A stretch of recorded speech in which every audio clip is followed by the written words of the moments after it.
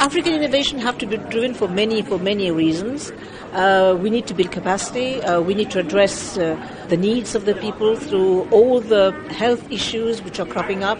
Especially I have in mind the neglected diseases on the continent, because we've seen programs work very well for AIDS, for malaria, tuberculosis, well-funded projects, but we also have to relook at some of the key issues which may not get the necessary attention but which are very important for the continent.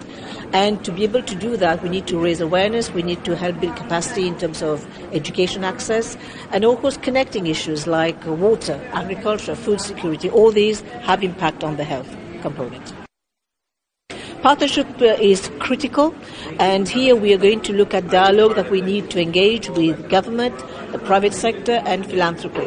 And I think if we get these three triangular kind of partnership, it's going to make a big dent into what we're trying to do.